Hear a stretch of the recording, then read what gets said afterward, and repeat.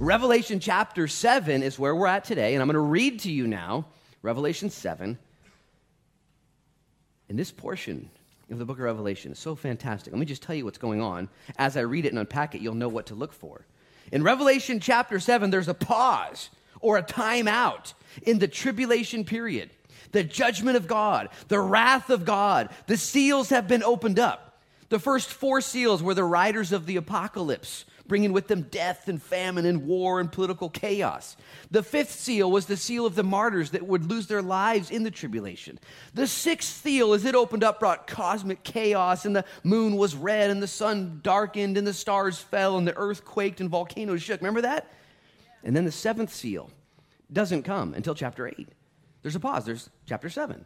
And before the 7th seal is opened, releasing the 7th plague, which, by the way, the 7th seal, just buckle in for this, the 7th seal actually unleashes the next 7 judgments known as the trumpet judgments.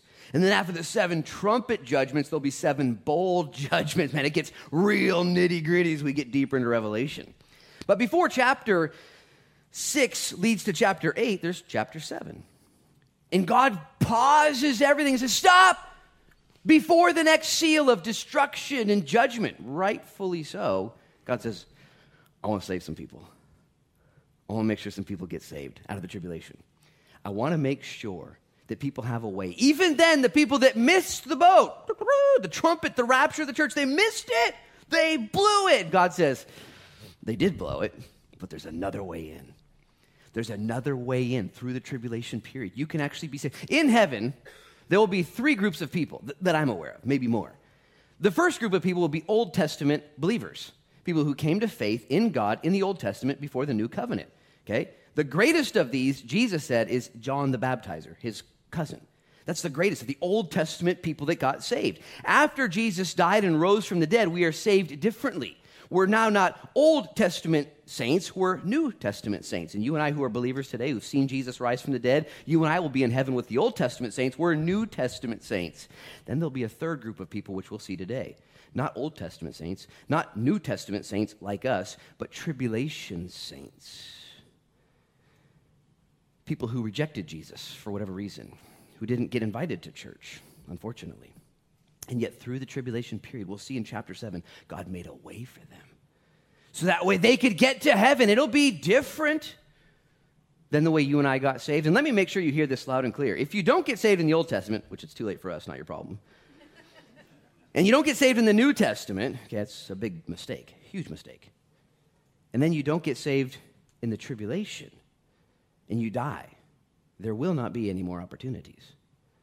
There are no more opportunities.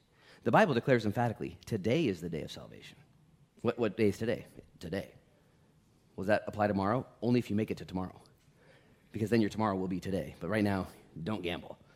Today is the day. If you have a day, if you get a day, it's the day.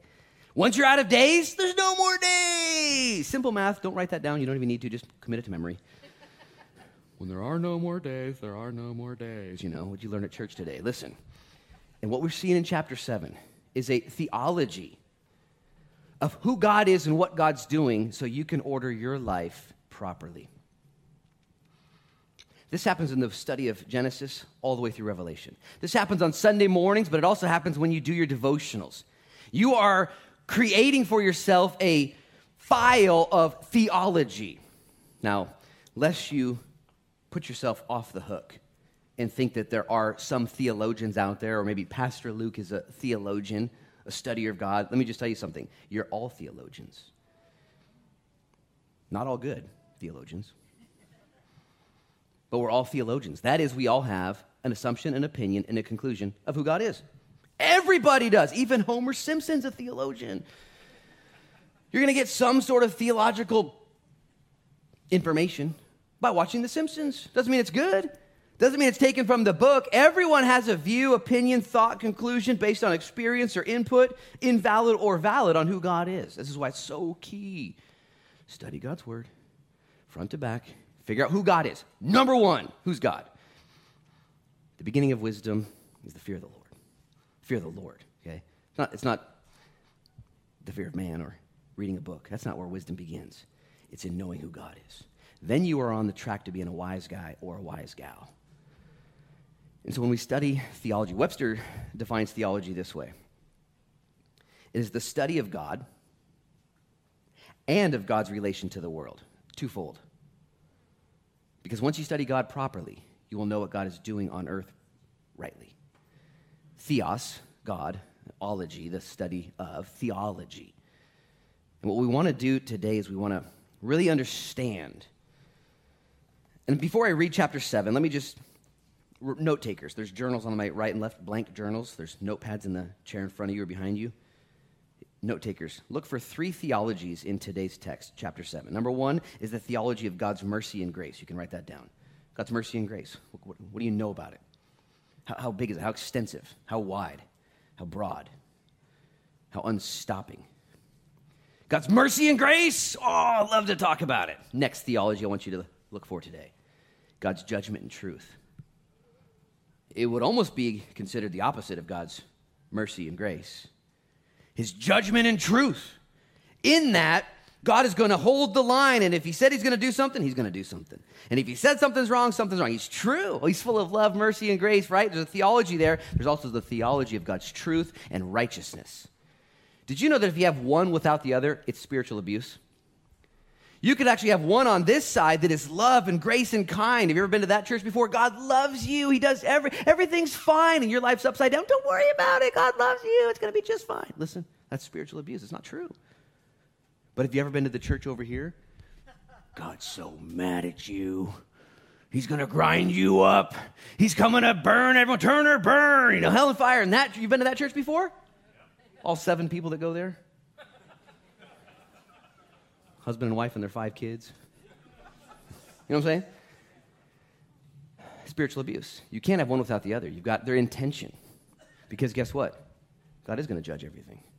God does have a righteous standard. God doesn't miss anything.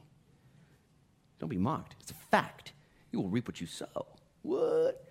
Oh. Guys over here, though, I love you so much. I'm going to send my only begotten Son down that whoever believes in him would not perish but have everlasting life. And if you call upon my name, I'll forgive you and I'll seal you with my Holy Spirit. And I'm going away to prepare a house for you. And I'll come back and take you to be with myself. And if it weren't true, I would have told you so, man. I'm so fired up. And God's love.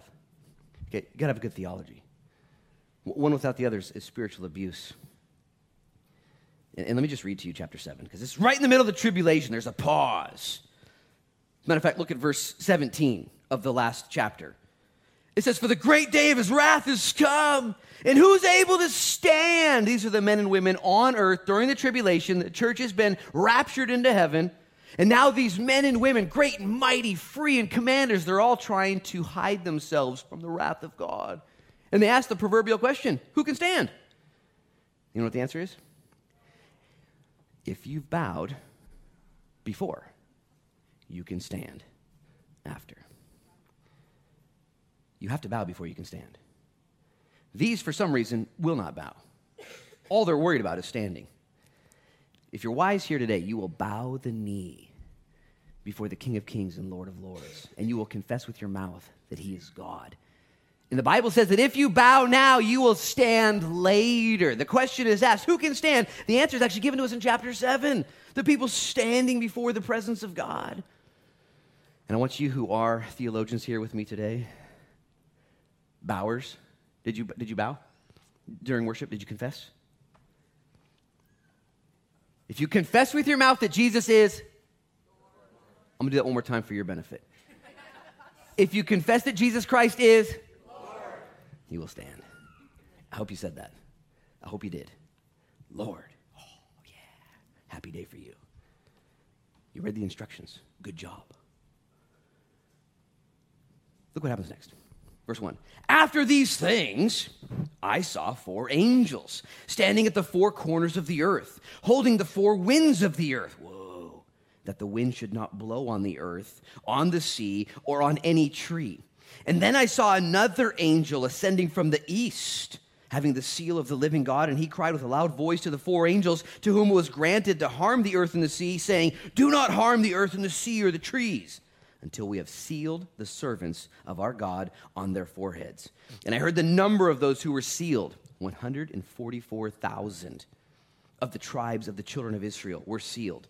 Verses 5 through 8 lists those tribes in succession: Judah, Reuben, Gad, Asher, Naphtali, Manasseh, Simeon, Levi, Issachar, Zebulun, Joseph, and Benjamin. 12,000 from each of these tribes are sealed. 12,000 times 12,000 is 144,000. They are sealed in the tribulation period. These are tribulation saints. They're not Old Testament saints. They're not New Testament saints. They are Jews living on earth that missed the rapture because they didn't know who their Messiah was, and God had a plan for them, which is such good news. And he had a plan not just for them, just for 144,000, but a plan to use them. What do these guys do? Look at the next verse, verse 9. After these things, I looked, and behold, a great multitude, which no one could number, of all the nations, tribes, peoples, and tongues, standing before the throne and before the Lamb, clothed with white robes and palm branches in their hands, crying out with a loud voice, saying, salvation belongs to our God who sits on the throne and to the Lamb. Stop right there, Isaac. Did you see that? After these 144,000 very specific, itemized, lined out, picked people, Jews, there's now another group that is, did it say how many? Innumerable. It said so many no one could number them. Is that a big group or a little group? It's a big group of all tribes, all nations, all tongues, all creeds, all class, all genders, everybody.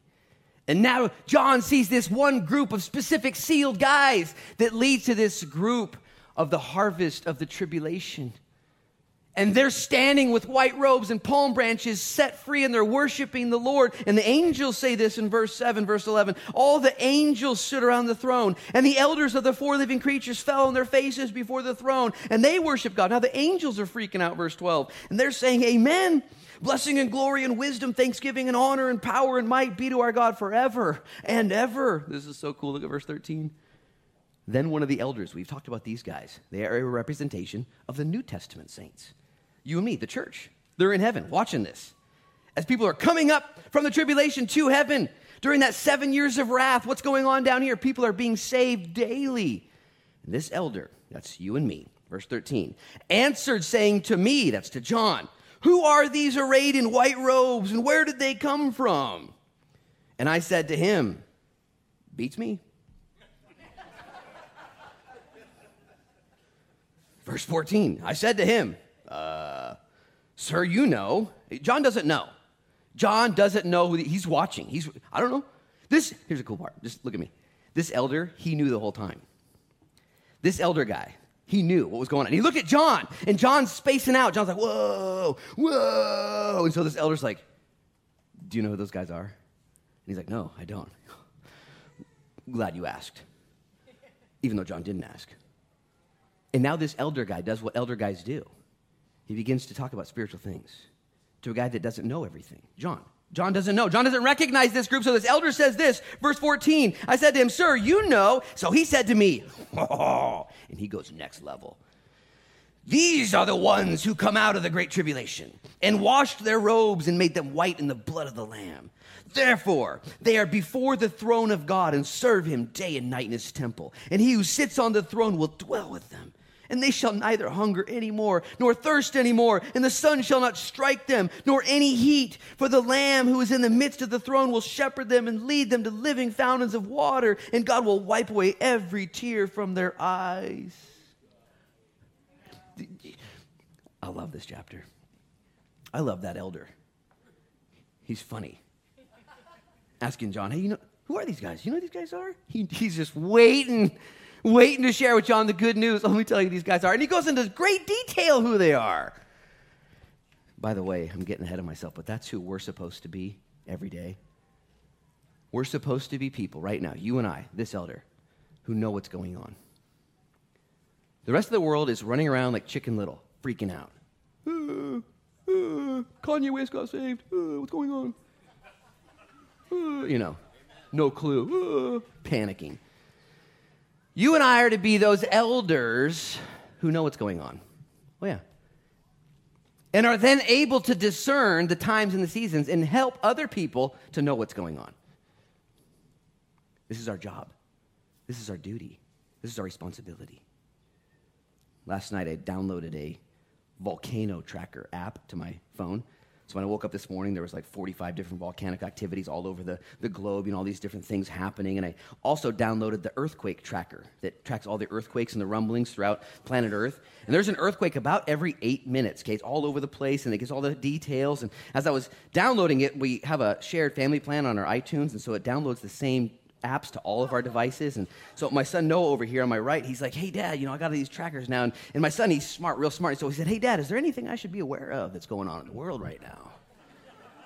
Anything you know that I don't know? Is what he asked. Like, is there any real reason why you downloaded these things? I said, nah, I'm just a weirdo. I want to know because the Bible talks about the end days, and there'll be volcanoes and earthquakes and chaos. And it's not new. You can download those things yourself, and you won't sleep like I didn't last night either. As the updates come rolling in, and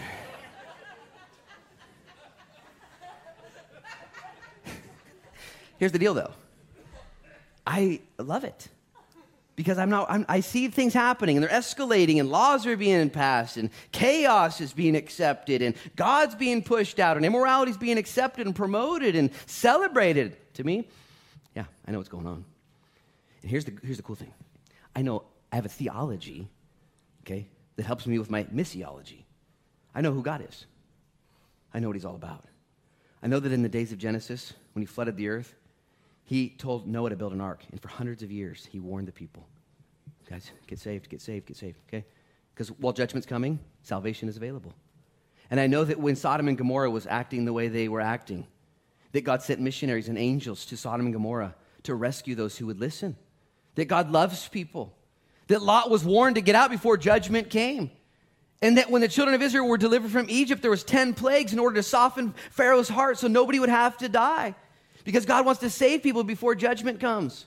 And before God judged Nineveh, he sent Jonah. He said, I got to judge you guys, but I'm going to give you a chance to repent. And Jonah showed up and he preached repentance and they all got saved and nobody had to be judged. And that when Babylon was in charge, God sent Daniel, Shadrach, Meshach, and Abednego to preach the gospel. Nebuchadnezzar got saved, and Belshazzar got saved, and Darius got saved, and all these guys got saved.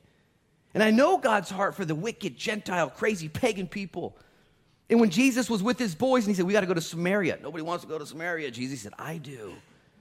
The longest recorded conversation in history between Jesus and somebody else was with a pagan, Samaritan, floozy of a woman.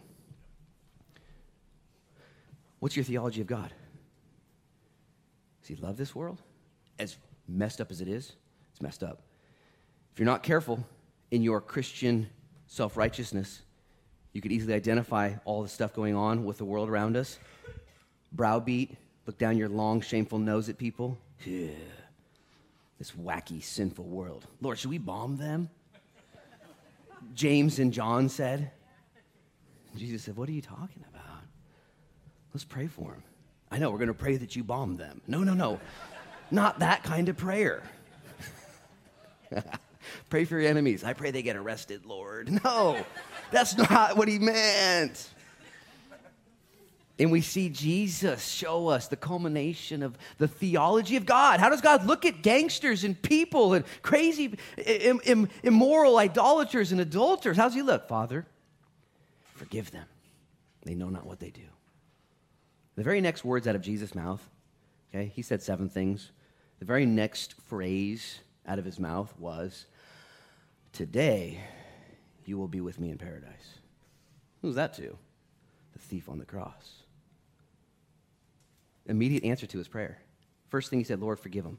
Second thing, you're forgiven. What? This theology will do 2 things, guys.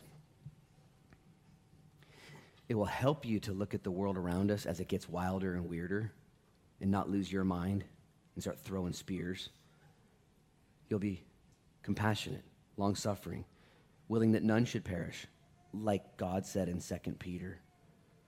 Willing that all should come to the knowledge of repentance, like he said. That's what God's waiting for. You'll have a better theology. You'll love your neighbors better. You'll love the rebels better. This theology will correct your view. You know what else it'll do? It won't just correct your view of what's going on out there. It'll correct your view of what's going on in here. You don't need to raise your hand, but how many of you guys still have a rebel heart and you make some mistakes and you actually get out of your lane every once in a while? Man, I do. And if the devil's going to prey on you. He's going to prey on you when you get out of your lane. He's going to say, God doesn't love you anymore. God doesn't have any mercy for you anymore. There's no compassion for you. You knew the truth and you blew it? Pfft, you're done. You ever hear that voice? I hear it every day. I hear it. Well, what's your theology say? What has God demonstrated from Genesis to Revelation? That even here in the very end of days we're studying. It's too late. You guys missed the boat. Nah, nah, nah, nah, nah. No, that's not what God says. He says, hey, pause, before the seventh seal. Can we seal 144,000 Jewish Billy Grahams and then send them into the world? Did you guys know, as we study through Revelation, we're not just going to see these 144,000 that are sealed to preach. We're going to see two witnesses, Elijah and Moses most likely. And they're going to come to planet Earth and have power, and they're going to witness, and people are going to be saved. And then there's an angel dispatched to planet Earth that literally flies back and forth saying, don't take the mark, get saved, go to South Beach Church, whatever it's going to say. He's having this message. Ain't going to be nobody here anyways. And God ordered all that in to who he is and what's going on. This will change your missiology, the way you live your life, the way you unpack life, two ways. It'll make you more of a loving person, more hopeful, more optimistic, more redemptive. When you go to your coffee house tomorrow or to lunch later today and you look at these people you don't know and can easily discern if they're right or wrong, wrongly discerning. God loves them. And it will help when you make mistakes. You know how fun it is to forgive yourself? Okay? Get back in your lane. Repent. We're gonna take communion at the end of the service. You can forgive yourself. You got to forgive yourself. You got to take communion. Repent. Don't pretend your sin isn't sin. That's not repentance. You call it sin. Sin. Lord, do you still love me? What would make you think I don't? I do a lot of counseling with people in their darkest times. And whenever I can tell that forgiveness hasn't happened yet from themselves, I can tell there's still just an inability to move forward. I always ask them this question. I always say, is your sin bigger than Christ's blood? And most people are like, no, dude, of course not. Somebody asked me that question years and years and years ago. I said, no, my sin's not bigger than Christ's blood. And my friend who loved me said, then start acting like it. Get over it. You're forgiven. Do you not know the theology of God in his long suffering? And that God so loved the world that he gave his only begotten son. In that, God demonstrated his love that while we were yet sinners, he died for us. That's the good news, guys. It's the good news. That's why you're here today. It'll change everything. This comes on the heels again of those who will not bow. Look at verse 1. We have 4 minutes left. No, I'm kidding. We don't have 4 minutes left. This is the second service. We can go as long as we want. After these things, I saw 4 angels standing in the 4 corners of the earth, holding the 4 winds of the earth. What? That the wind should not blow on the earth or the sea or any living tree. Okay, a couple things here. First of all, these angels are now dispatched to the 4 corners of the earth, and they're grabbing the 4 winds of the earth. 4 angels, 4 winds, 4 corners, and they're stopping the wind that it would not blow. This is, by the way, an answer to my prayers living in Newport. Have you not prayed against this satanic wind in Newport? Man, August 3rd, sunny everywhere in the world, except here it's 42 degrees because of the wind. You know, I hate the wind, man. I hate it. Oh, well, I'm here. Okay, so that's not part of the point. But the wind stops. These angels are dispersed, and just coincidentally, some people have taken this verse right here and said, see, the Bible's scientifically inaccurate and wrong, can't be trusted. There's not 4 corners. There's no flat earth. Any flat earthers here today? By the way, we had one at the last service. Pray for that guy. The earth is round. Everyone knows it. The earth is round, okay? So the 4 corners here, and people have said, see, listen, we're talking about the 4 directions, north, east, south, and west, not 4 corners literally. Which, by the way, 4 directions back then would actually be a scientific declaration that has been since proven. And just so you guys know, you who are looking for some sort of data or practical foundational footholds for the scriptures as far as it is scientifically, okay, the Bible is perfect. What the Bible has been declaring forever, science is still discovering currently, just so you guys know. 800 years before Jesus, the book of Isaiah was prophetically inspired to say that God sits upon the circle of the earth. Now, that was when the flat earth theory was believed. God sits on the circle of the earth is what Isaiah said. Isaiah didn't even know it was a circle, but he was prophesying an instrument of the Lord, saying whatever God told him. Now, years and years later, we look at it from space like, it's a circle. I'm pretty sure it's a circle, from space. And it's a circle. We knew that the whole time. Job, even older than Isaiah. Job, written way, way, way back in the day. Job said that God has hung the earth on nothing. Job 26. Now, in that day, Job prophetically, did Job know? He didn't know, but God told him, this is what I did. In that day, the popular thoughts is that God had, or not God, but that the earth was on the back of a giant tortoise. If you were from China in that region, you believed that there was a tortoise carrying the earth. And if you were from India, you believed that it was on the back of an elephant. I'm not sure why they chose an elephant. Smells like elephant for sure. It's on the back here. Or if you were from Rome, they believed that Atlas was holding it, and that was not, we call it mythology. To them, it was theology. That was their that's what we believe. And God just scientifically said, oh, no, it's hanging on nothing. Well, this was before telescopes and all that stuff, which, by the way, helps me getting back to Genesis chapter 1 and 2, where God says, in the beginning, God created everything, heaven and the earth, with a word. You know what I do with that? With that theory of creation? Guess what I do? I believe it. Okay? I believe it. I wasn't there, so I don't have to prove it. God said it. I believe it. That settles it. And my God's big enough to pull it off. Okay? He can do whatever he wants. And he said it clear. Anyways, God knows what he's talking about. Well, these angels show up. They pull back the winds, and they stop the winds. Winds in the scriptures are spoken of in a couple different ways, one of which, though, is judgment. This is right in the middle of the tribulation period. The 6 seals are opened. Everything's getting crazy. Stop the judgment. Why? Well, to seal these homies. Why? To save people. Oh, wow. Lord, you're real creative. You're real kind. Wouldn't you just rather the wind tear up and go crazy? God says, it will. I will have my judgment and righteousness, but not without being bathed in love and grace. Wind is interesting, isn't it? There's good and bad. If the winds get too heavy, destruction happens, right? Remember the storm of 1995? Who was here in 1995? Okay. Where were the rest of you people? 1995. It was so cool. I lived here in town. I remember the storm started coming, and I borrowed my dad's Nissan pickup, and me and Jonas Feynman and Jonah Ferber got in my dad's truck. We're driving. I was a junior in high school, man. We just had Highway 101 had more debris in it than Thompson's Dump has right now. It was full of debris, and I remember the Chevron right by Big Five. We were pulling up there, and the awning started going like this, and we were just watching it. And all of a sudden it went into Highway 101. Yeah, best day ever, And Izzy's Pizza, if you remember, the whole roof blew off. All these people were eating the buffet, And it was awesome. The highest recorded wind ever in the history of modern man was 253 miles an hour. Because 100-mile-an-hour gust took the Izzy's roof off. Can you imagine 253 miles an hour, just wind? Wind, by the way, is incredible because you can't see it. You can only see the effects of it. It's invisible.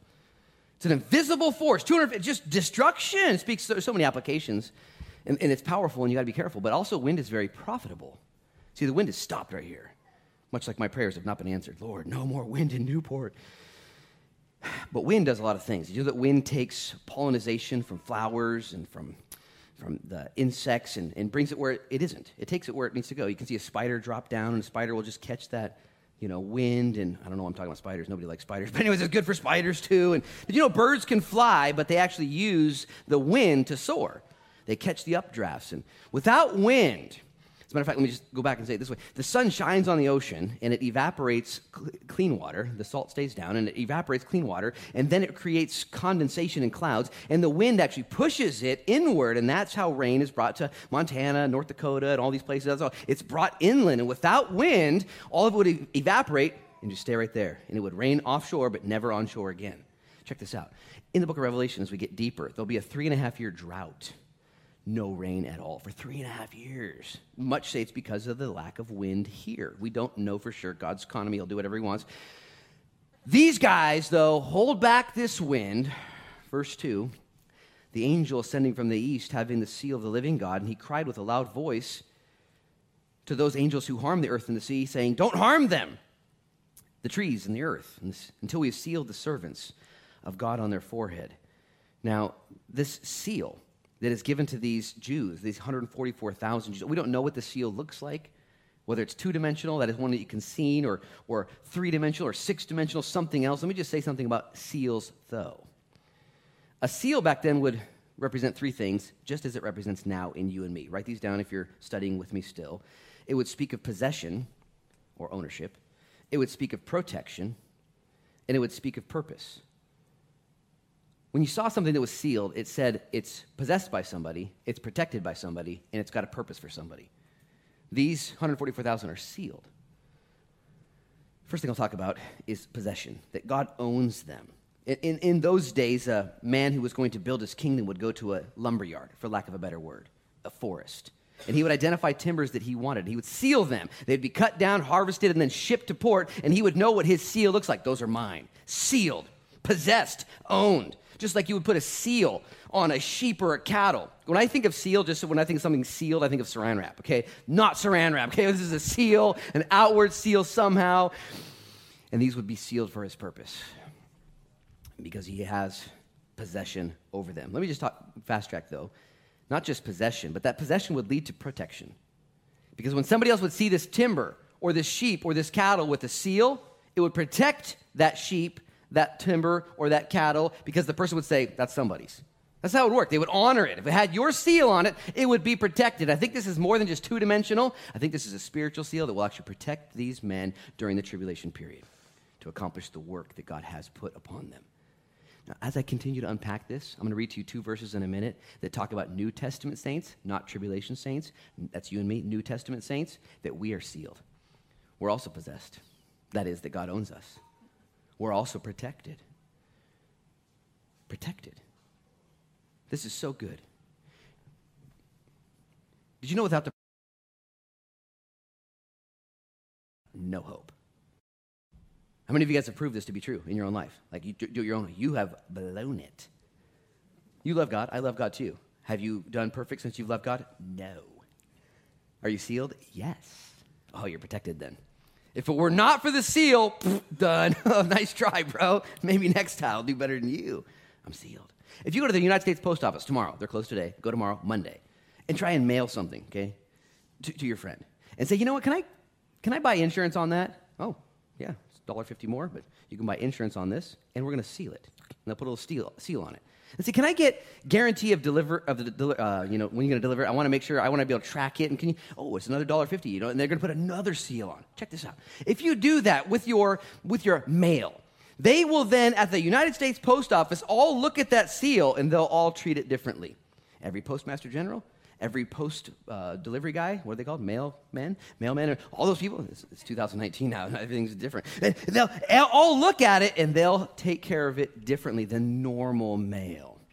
Okay? God says they're going to be sealed. So will you. And the third thing I want you guys to consider as New Testament believers, not only are we possessed, that is owned, not only do we have protection, but we also have purpose. You know that you're sealed. You know you're doing things. Because if you're like me, you wake up every day and you kind of got to shake the cobwebs out and remember what your purpose is. Or if you're like me, you'll have those weird days where somebody slips you a decaf.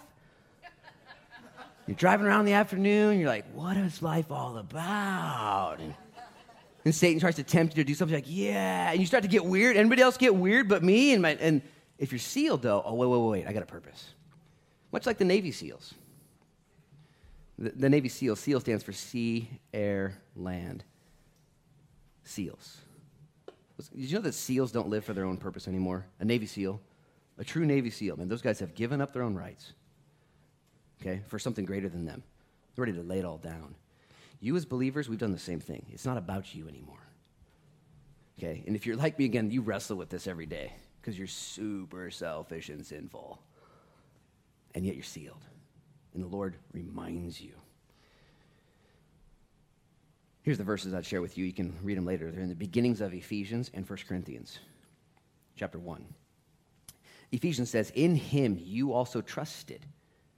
After you heard the word of truth, the gospel of your salvation, in whom also, having believed, you were sealed with the Holy Spirit of promise, who is the guarantee of our inheritance until the redemption of the purchased possession to the praise of his glory. Wow. Dude, you could just read that verse like every 20 minutes for the rest of your life and freak out. That verse is loaded. Here's the next one, 1 Corinthians. Now he who establishes us with you in Christ has anointed us is God. who has also sealed us and given us the Spirit in our hearts as a guarantee. You're sealed. We're sealed. These guys are going to be sealed. Look at verse 4. And I heard the number of those who were sealed. 144,000 of all the tribes of the children of Israel were sealed. Of the tribe of Judah, 12,000 were sealed. Of the tribe of Reuben, 12,000 were sealed. Of the tribe of Gad, 12,000 were sealed. Of the tribe of Asher, 12,000 were sealed. Of the tribe of Naphtali, 12,000 were sealed. Of the tribe of Manasseh, 12,000 were sealed. Of the tribe of Simeon, 12,000 were sealed. Of the tribe of Levi, 12,000 were sealed. Of the tribe of Issachar, 12,000 were sealed. Of the tribe of Zebulun, 12,000 were sealed. Of the tribe of Joseph, 12,000 were sealed. Of the tribe of Benjamin, 12,000 were sealed.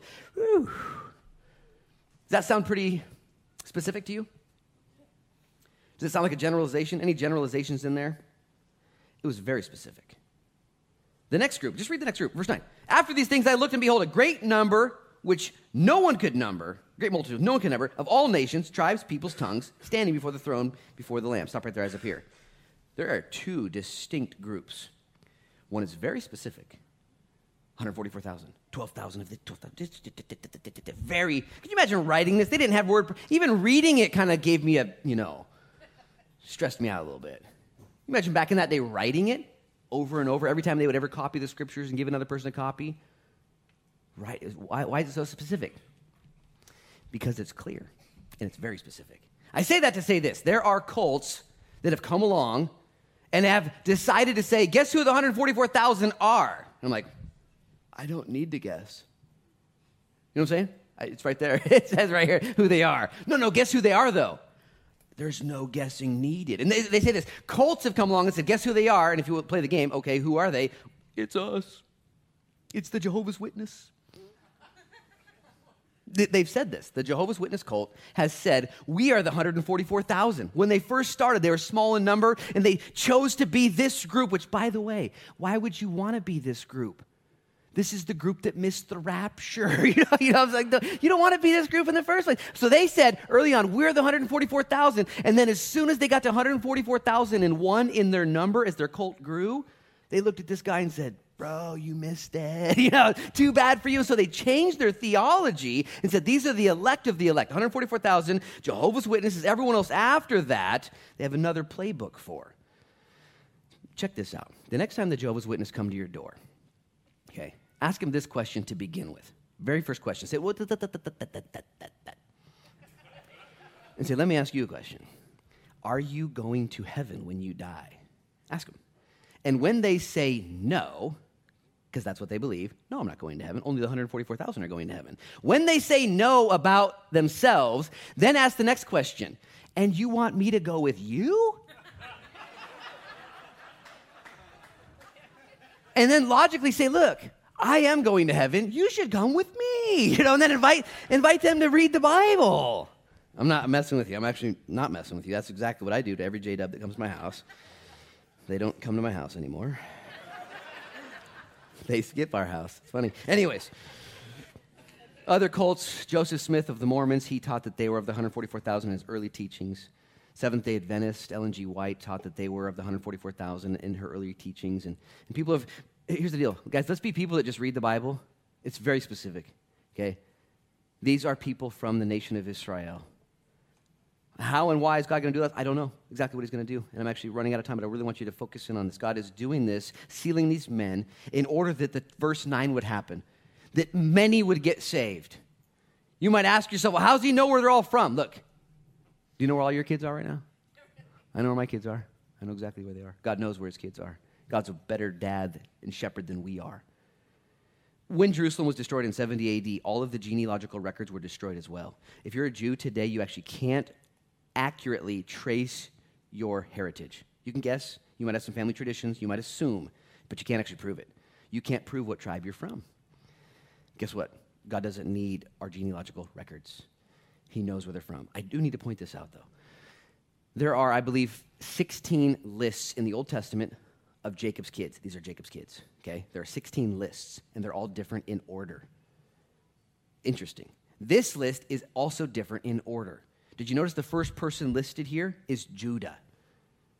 Judah is not Jacob's oldest son. He is his fourthborn.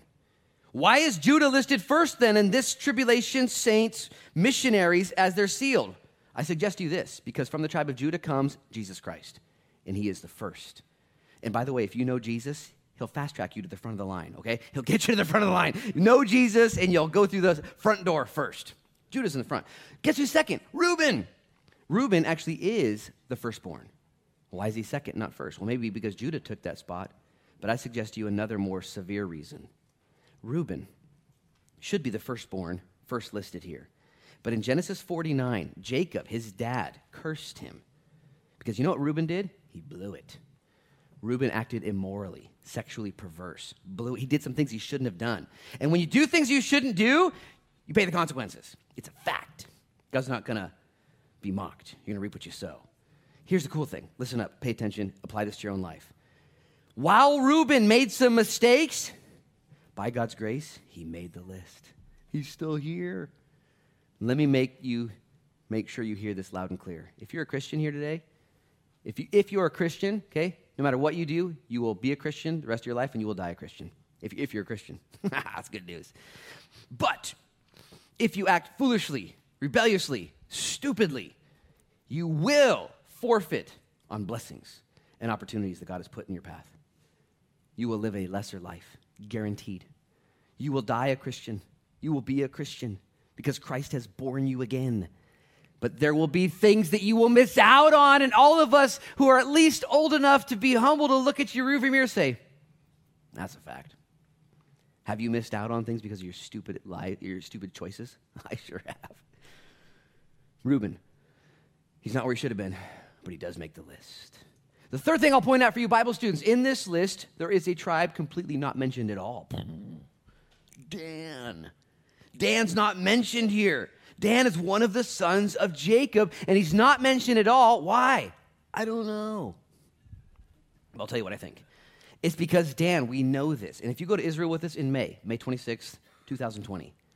Nope, May 16th, 2020. We're coming home the 26th. We're going to go to the northern part of Israel, right below Lebanon. If you yell loud enough, Yasser might be able to hear you in Lebanon. We'll be right there. And that's where Dan settled. Dan wasn't supposed to settle there. It was too high up. It was way far away from Jerusalem. It was where the pagans lived. So Dan got all weird and into paganism. We're going to study that in Israel.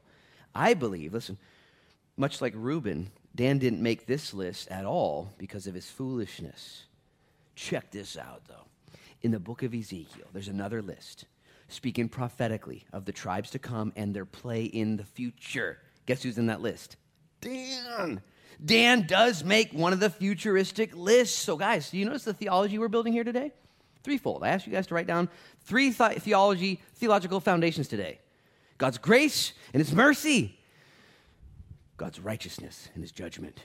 And the third one, which I might not have even unpacked, I can't remember now, is God. I didn't. I'm now remembering. I didn't. Here it is. Perfectly played, as I meant to. The third theology, study of God and his relation to the world. Our free will and responsibility in all things. You better know it. Our actions have consequences. They just do. They just do. And all this is intention. Wouldn't it be cool just to have one without the other? Just pick your favorite doctrines. Pick your favorite theologies. No. They're all in here together, making this beautiful tapestry.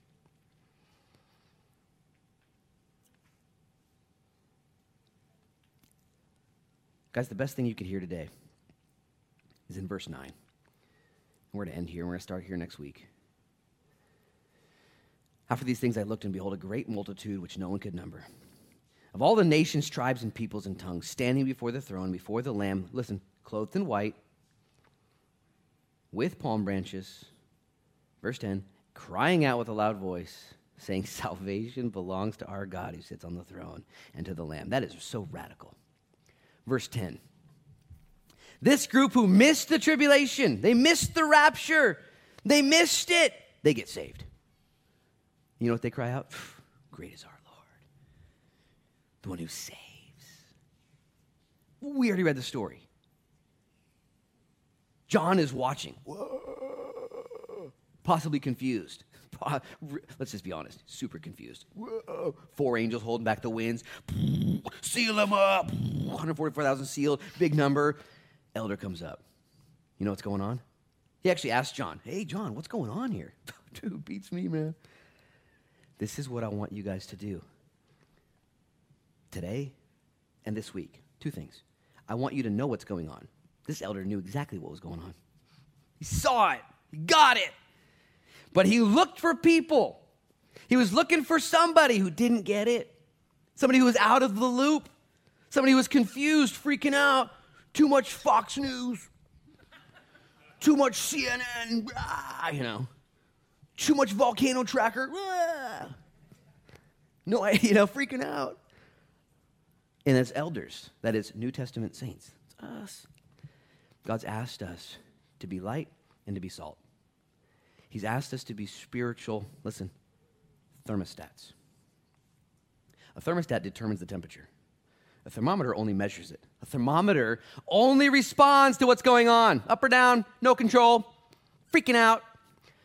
Thermostat determines what's going on. You can do this at your home, husbands, wives. You're a thermostat. Do this in your life group. Do this at your job place. Do this at your school. Be a thermostat. Well, we're getting into the things of God here.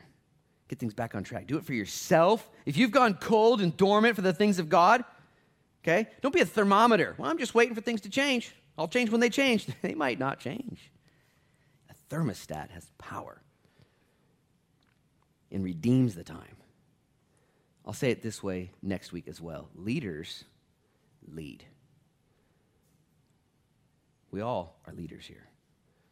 Some are not leading well. People are following you. People are watching you. People are acting just like you. You wish they wouldn't. That's not how it works. We're all influencing somebody. After the first service, I went and sat in a chair in my office. I just sat there.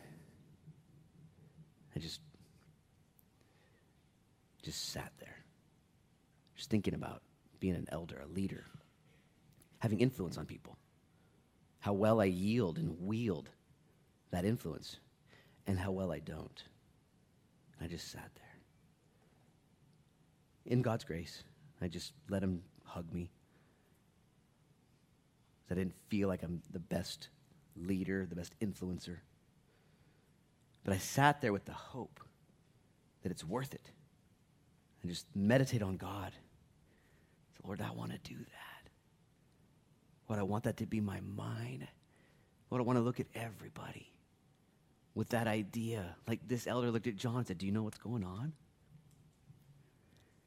And then John just said, no, do you? I do. And I'm going to have Pastor Ryan come. We're going to take communion now. And we get a chance to repent today. Beautiful. And just sit there. You can take your communion elements back to your chair and just sit there. And just let the Lord hug you. And remind you and cleanse you. And make you the person he wants you to be. If you've not been doing this 100% perfectly, you're like me. And the Lord says, I love you. Do you know my theology, son? I love you. I've chosen you. And how valuable is the truth that you hold in your hands? The rest of the world looking around confused. So even today, as we take communion, as we handle the body and the blood of our Savior, and as we repent of our sins, acknowledging our foolishness and our rebellions, that's what we do when we commune. We examine ourselves and proclaim his death until he returns. It's very simple. 1 Corinthians 11. We gather together. And we do open table communion here where you got to get it yourself. You got to get it yourself. I'm not going to chew your communion for you. That's yours. I'm not going to share your cup with you. That's your cup. I got my own cup. It's between you and the Lord. And he loves you so much. He's committed to you, even in your mistakes and your wanderings. You know what he doesn't want you to do, though? He doesn't want you to take communion today and go back and be the same person. Be foolish. He wants you to take communion today and be a different person. If you go back and be the same sinful person, you will only suffer more heartache. It's the truth. He wants you to be radically set apart, sealed with a purpose. Radically set apart to be you. As I sat in my office, I didn't sense the Lord telling me to do anything that I'm doing or to stop doing anything I'm doing. He didn't say stop doing stuff, Luke. You know what he said? Just do everything you've been doing, but for greater purpose. Be that evangelist you were called to be, Luke. Be that lover of people. Be that pioneer, Luke, for my kingdom. What is it that the Lord wants to rearrange in your life today? Maybe he would have you stop something, straight up stop, because it's not redeemable. It's not redeemable. Or maybe he would have you redeem the thing you've been doing and do it for his glory. Father, as we come to the table, we, in Jesus' name, we worship you, we repent, we submit. We ask, Lord, for forgiveness and cleansing and for strength. Holy Spirit, would you seal this group? If they're sealed already, would you just squeeze them? Let them know. Let them just sit there. Let them know you love them. If you're not here and you're not sealed, if you're not sealed yet, you don't have purpose, you don't have possession, you don't have protection, you're just on your own. And you would just invite the Holy Spirit to seal you right now, to be forgiven of your sins and born again. Would you right now raise up your hand? If you're watching online, just raise up your hand wherever you're at. Just say, I want to be sealed. I want to be sealed. I see hands going up here at South Beach Church. I want to be sealed. Yes. In Jesus' name, Lord, seal your children, Lord. Give them purpose and protection. Give them that ownership, Lord, that they're not their own anymore, that they wouldn't act that way. They're bought at a price. Do that for them, Jesus, right now. And as we take communion, may we all, Lord, find ourselves warmed by your great love. We do what we do. In Jesus' name, amen.